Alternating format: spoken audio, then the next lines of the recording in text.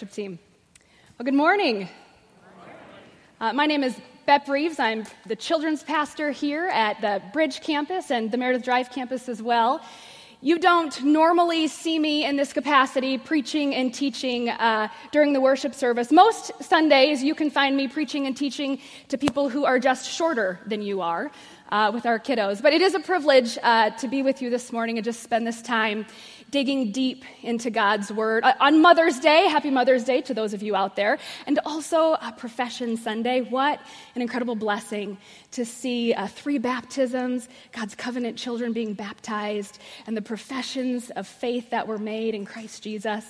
Just a really great Sunday. I'm guessing that there are families here today. Perhaps we have guests or grandparents or extended family. Do we have any second and third generations present? Any grandparents here with their grandkids, children and grandkids? Raise your hand if you are a grandparent. Do we happen to have any great-grandparents in the house this morning? Anybody? I see a hand. I see a few hands. Yeah, all right. Very good. That's beautiful. Thank you for being here. What a privilege to be here with not just our immediate families, our extended families, but also our family in Christ. You know, the older I get, the more I love to learn about my family, the people who came before me, my ancestry. 2 of my favorite grandparents were my great-grandparents, Henry and Catherine, Grandma Katie, Raymond, my paternal great-grandparents. And Grandpa Henry, he actually immigrated over from the Netherlands, and I think it was 1902, on a big ship. He was 2 years old. And there's a great story that my family tells and passes down each generation. When my grandfather was on the big ship, my great-great-grandmother, Rika Raymond, say that one 10 times fast, Rika Raymond, would take him up on the top deck of the ship, and she would fashion some sort of rope-like harness on him, and she'd tie it to a pole on the top deck so that he could buzz around and get some fresh air and burn energy like a 2-year-old should.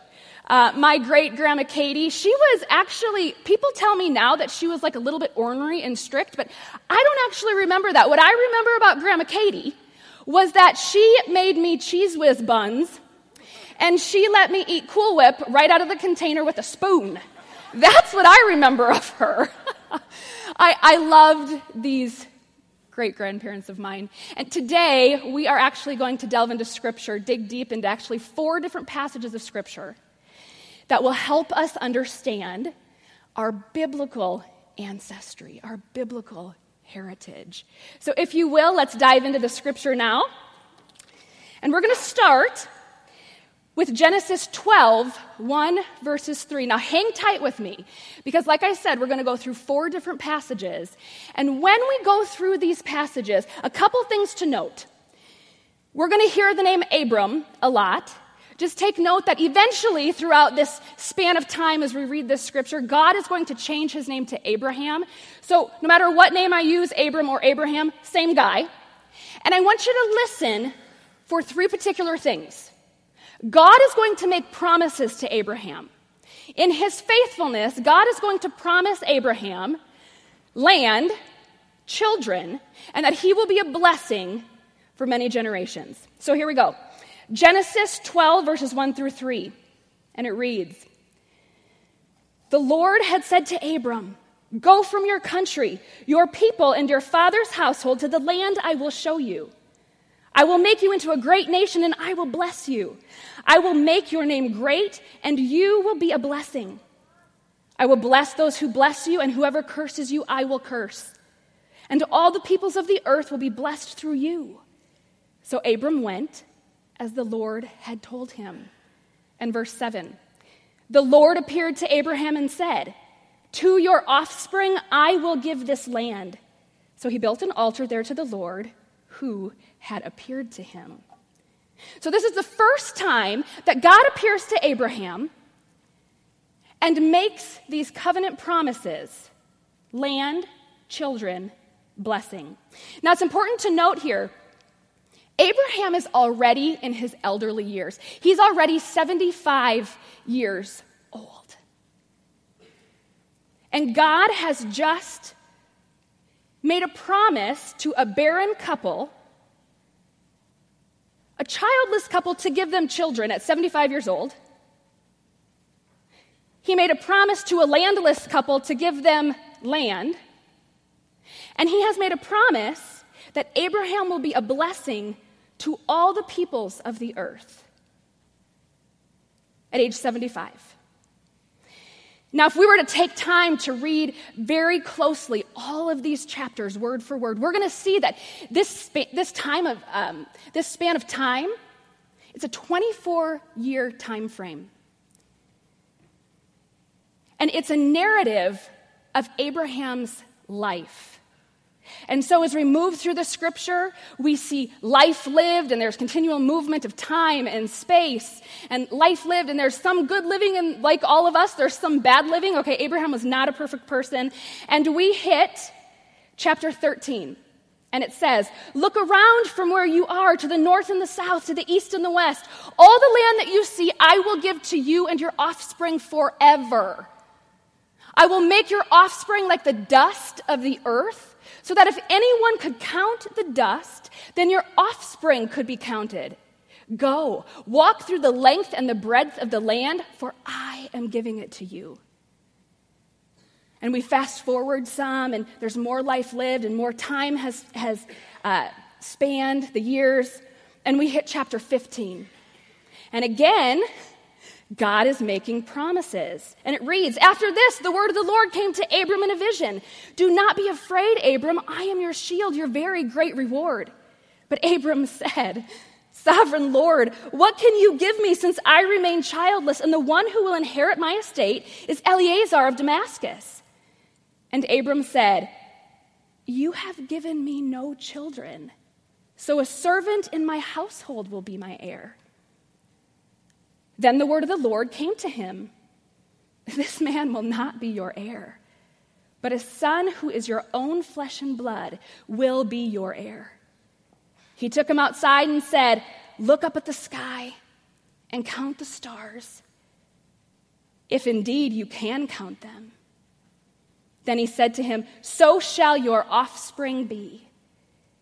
Abram believed the Lord, and he credited it to him as righteousness."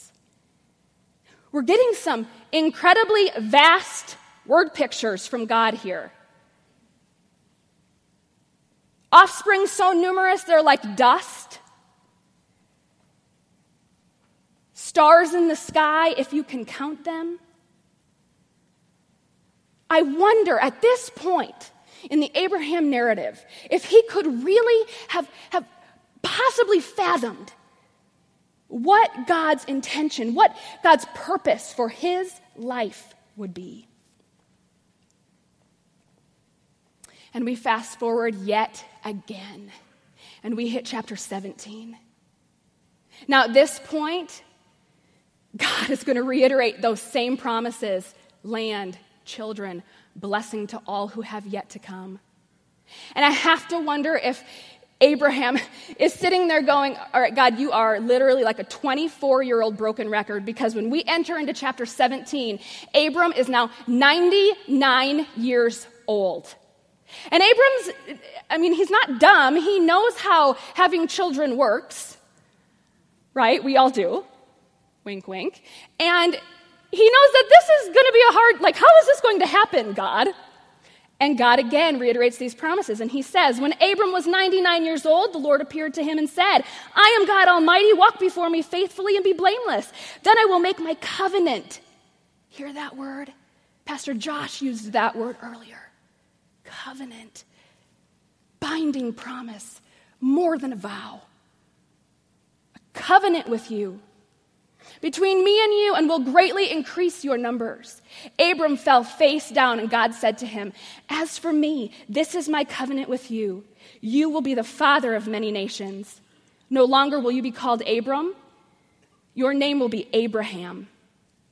For I have made you a father of many nations. I will make you very fruitful. I will make nations of you, and kings will come from you. I will establish my covenant as an everlasting covenant between me and you and your descendants after you for generations to come. to be your God and the God of your descendants after you. Just keep waiting, Abraham. God says, just keep waiting. Just wait on me. And Abraham does. He waits to see how the Lord is going to fulfill these promises. After 24 years, 4 times over, God made those promises. Land, children. I will make you a father of many nations. You will be a blessing. 24 years. How many of you have ever waited? How many of you have ever been in a season of waiting where you sit there and you go, God, this seems like a really long time. I'm getting weary. How many of you sitting here today, right in this very moment, might still be waiting on God's timing for whatever your hope or desire is? Only you know that. You see, it's really easy to get caught up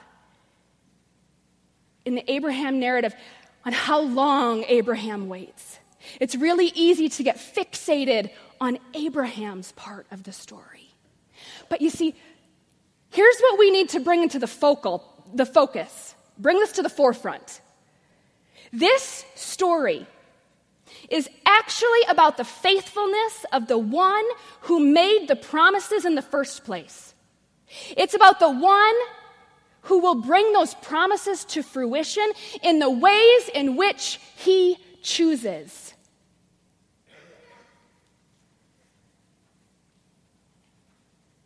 I've learned over the years that God does not typically show his faithfulness to me in the ways in which I think he might. They oftentimes look very, very different.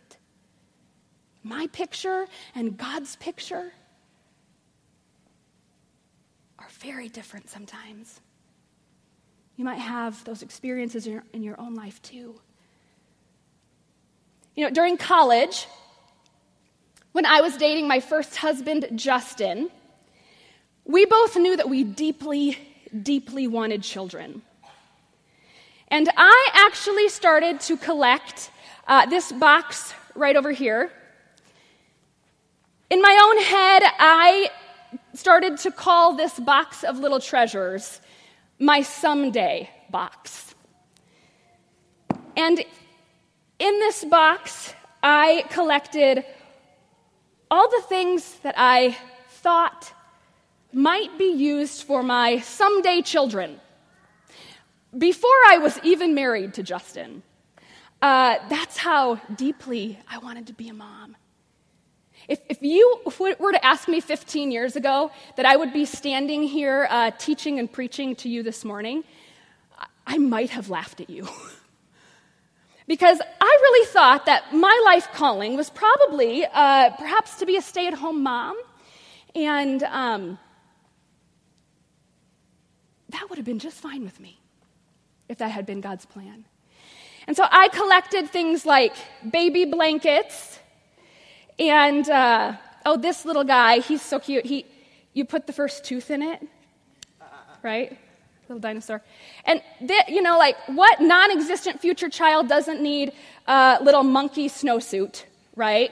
We live in Iowa, right? So it seemed reasonable. There's tons of little treasures in there that I wanted to be able to use for the picture that I wanted. And it was a privilege to vow my life to my first husband, Justin, when I was 23. And I walked down the aisle that day, and I said my vows in sickness and in health till death do us part. I could have never imagined that God's faithfulness to me would be displayed in a completely different way than using my someday box full of treasures. Just a year and a half after we were married, my husband Justin was a seminary student, and I was a first-year English teacher. And Justin was diagnosed with a very rare bone marrow failure, kind of like the ugly cousin of leukemia. To give you a better picture, it's 10 times more rare than the rarest form of leukemia, and 3 in every 1 million people are diagnosed with it each year worldwide. And the doctor came into the hospital room that day, and I always say, I wish you could see what I see. My memories play like a movie. My husband was a 6'3", 300-pound linebacker, and he was encompassing this twin-sized bed in the hospital room. And the doctor gave us very real statistics of what the survival rate would be for Justin. And we thought, well, even with these statistics, we serve a God of hope and promise. We serve a God of faithfulness, and we decided that it was now or never to try to conceive that longed-for, deeply desired child. And so he was sick for 11 months, and for the first 8 months, we hoped and we prayed in the midst of chemo and radiation and a stem cell transplant and so many things with medical crisis that we would conceive.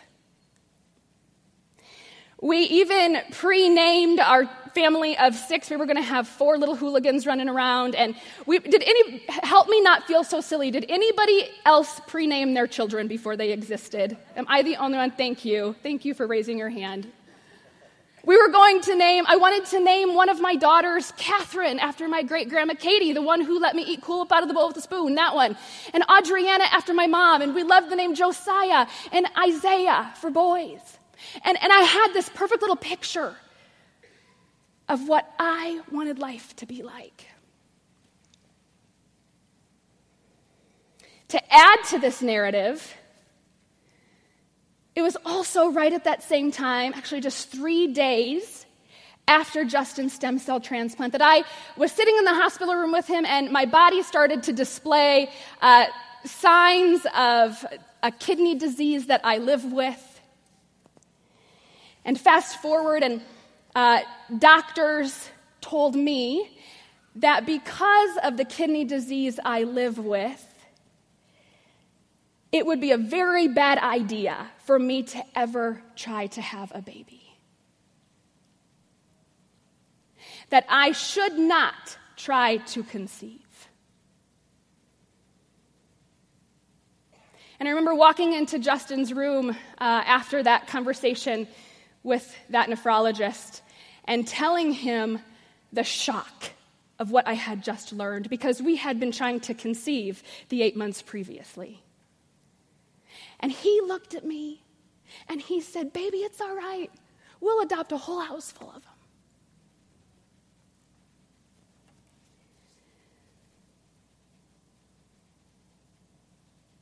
And I remember grieving so many things in that moment. Not just from Justin's inability to have children, but now my inability to have children. And if you fast forward just 2.5 short months later, God displayed his faithfulness to Justin, not through a miraculous healing like we had been praying, but God displayed his faithfulness to my late husband through eternity. When he met Jesus face to face. And in those moments, as the machines went quiet, this was not of me, but this could only be through the power of the Holy Spirit. But I started to sing, "My chains are gone, I've been set My God, my Savior, has ransomed me. And like a flood, his mercy reigns. Unending love, amazing grace.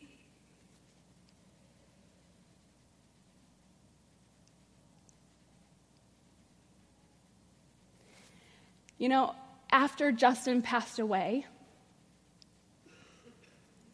I was left to be a 24-year-old widow with a someday box. What do you do with that?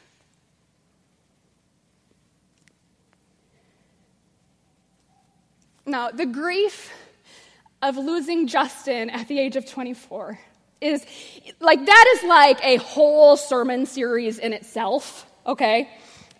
Suzanne promised to give me an entire year to go through that in about 8 years. But for now, for today, walk with me. I'm privileged that you will walk this story with me. Walk with me and follow me on the grief, the desire, the hope to have a family. Realistically, at that point, I didn't even know how or if being a mother was in God's plan for me. I literally could not see God's perspective on how or even if that was ever going to be part of my life. And I spent about 6 years single after my late husband passed away. And it was at that time I entered into seminary. I was an English teacher before, I noted that, and I actually have my master's degree in education. And you know how they always say, like, your education degree, it's going to pay for itself as time goes on. Well, I graduated from Morningside College with my master's in education in May of 2011 on a Saturday. And I walked into the principal's office the following Monday, just 2 days later, and I resigned. So that didn't really pay off like I thought it was going to. But I did go to seminary for 4 years. And it was during that time, that season,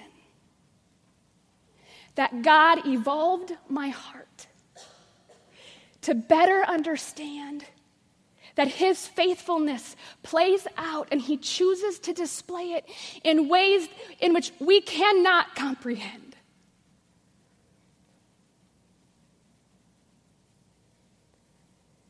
God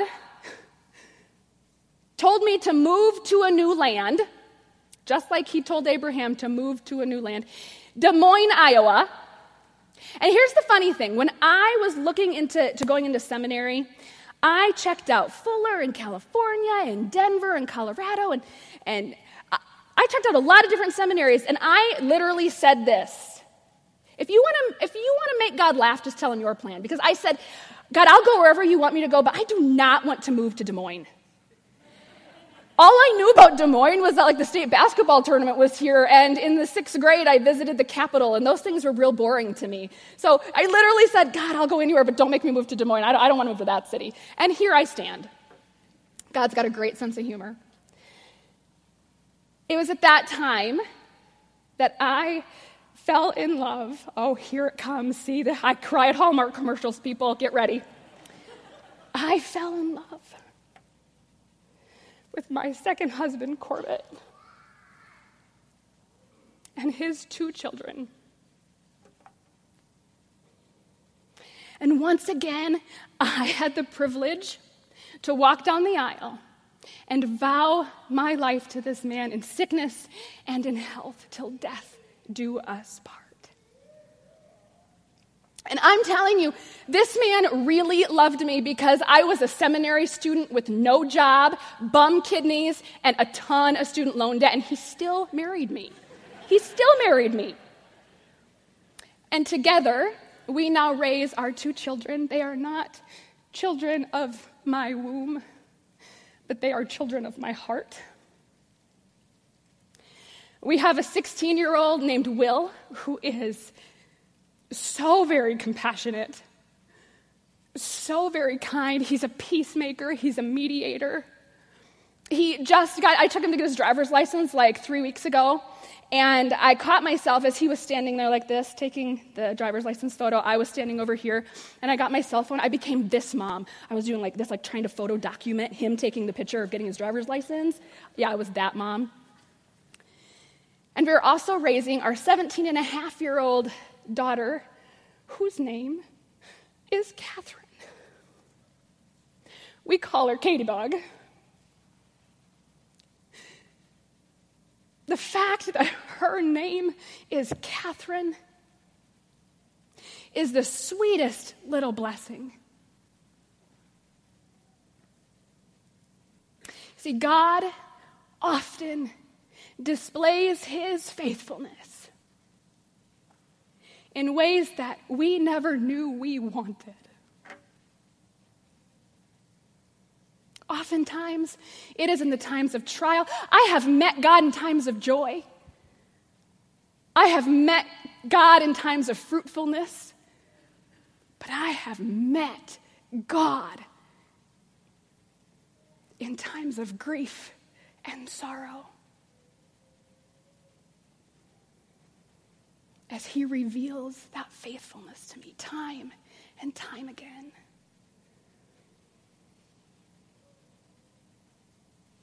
This is a reminder that God's plan, waiting for God's plan to unfold, is good and right, even if it's the farthest thing from what we picture. Because I'm telling you, Will and Katie cannot fit into that little snowsuit, right? But it's good and it's right. So, what? What do the promises of God in these stories of Abraham have to do with us? You see, this is our history. Abraham's story is our story too. We are the children of God with whom he made that covenant vow to be our everlasting God from generation to generation. Whether husbands pass away or we ever become mothers, our identity is being a child of God for generation after generation. And if we fast forward in the Abraham narrative, we learn that, in fact, Abraham's wife Sarah does conceive in her old age, and she bears him a son named Isaac. And you fast forward even further when Abraham is long dead and gone, and God did in fact bring Abraham's line back to the promised land. And you fast forward yet again, and we read about how the promised Messiah, remember the verse that said, "Kings will come from you, Abraham." We read in the scriptures that the most beautiful king of all, the servant king, the humble king born in a manger, who grew to be a man, who died for our sins, that king came from Abraham's line. Jesus Christ, who came to redeem all those who would believe in him. And all the families of the world would be blessed through you, Abraham. When Abraham could only see 24 years of life passing by him, do you know what God saw? Oh my goodness. God saw 17 students standing on this very stage this morning, professing their faith in his son. God saw his covenant coming true when Pastor Josh baptized. He said, "You are covenant children." God saw third and fourth generations sitting right next to you, passing down a legacy of faith in Jesus.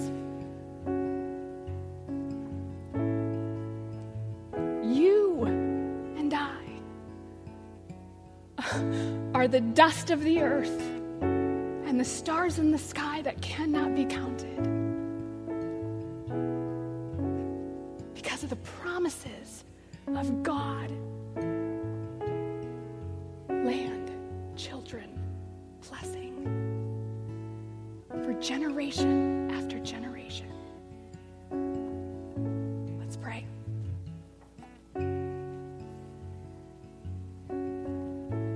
God, you are holy and good, and you are faithful. God, would you help us bring to the forefront that this life is not actually about us, but it is about you and how you choose to display your faithfulness. How you chose to display your faithfulness to Abraham through the coming of Christ. How you choose to direct our path in the ways that we didn't even know we wanted.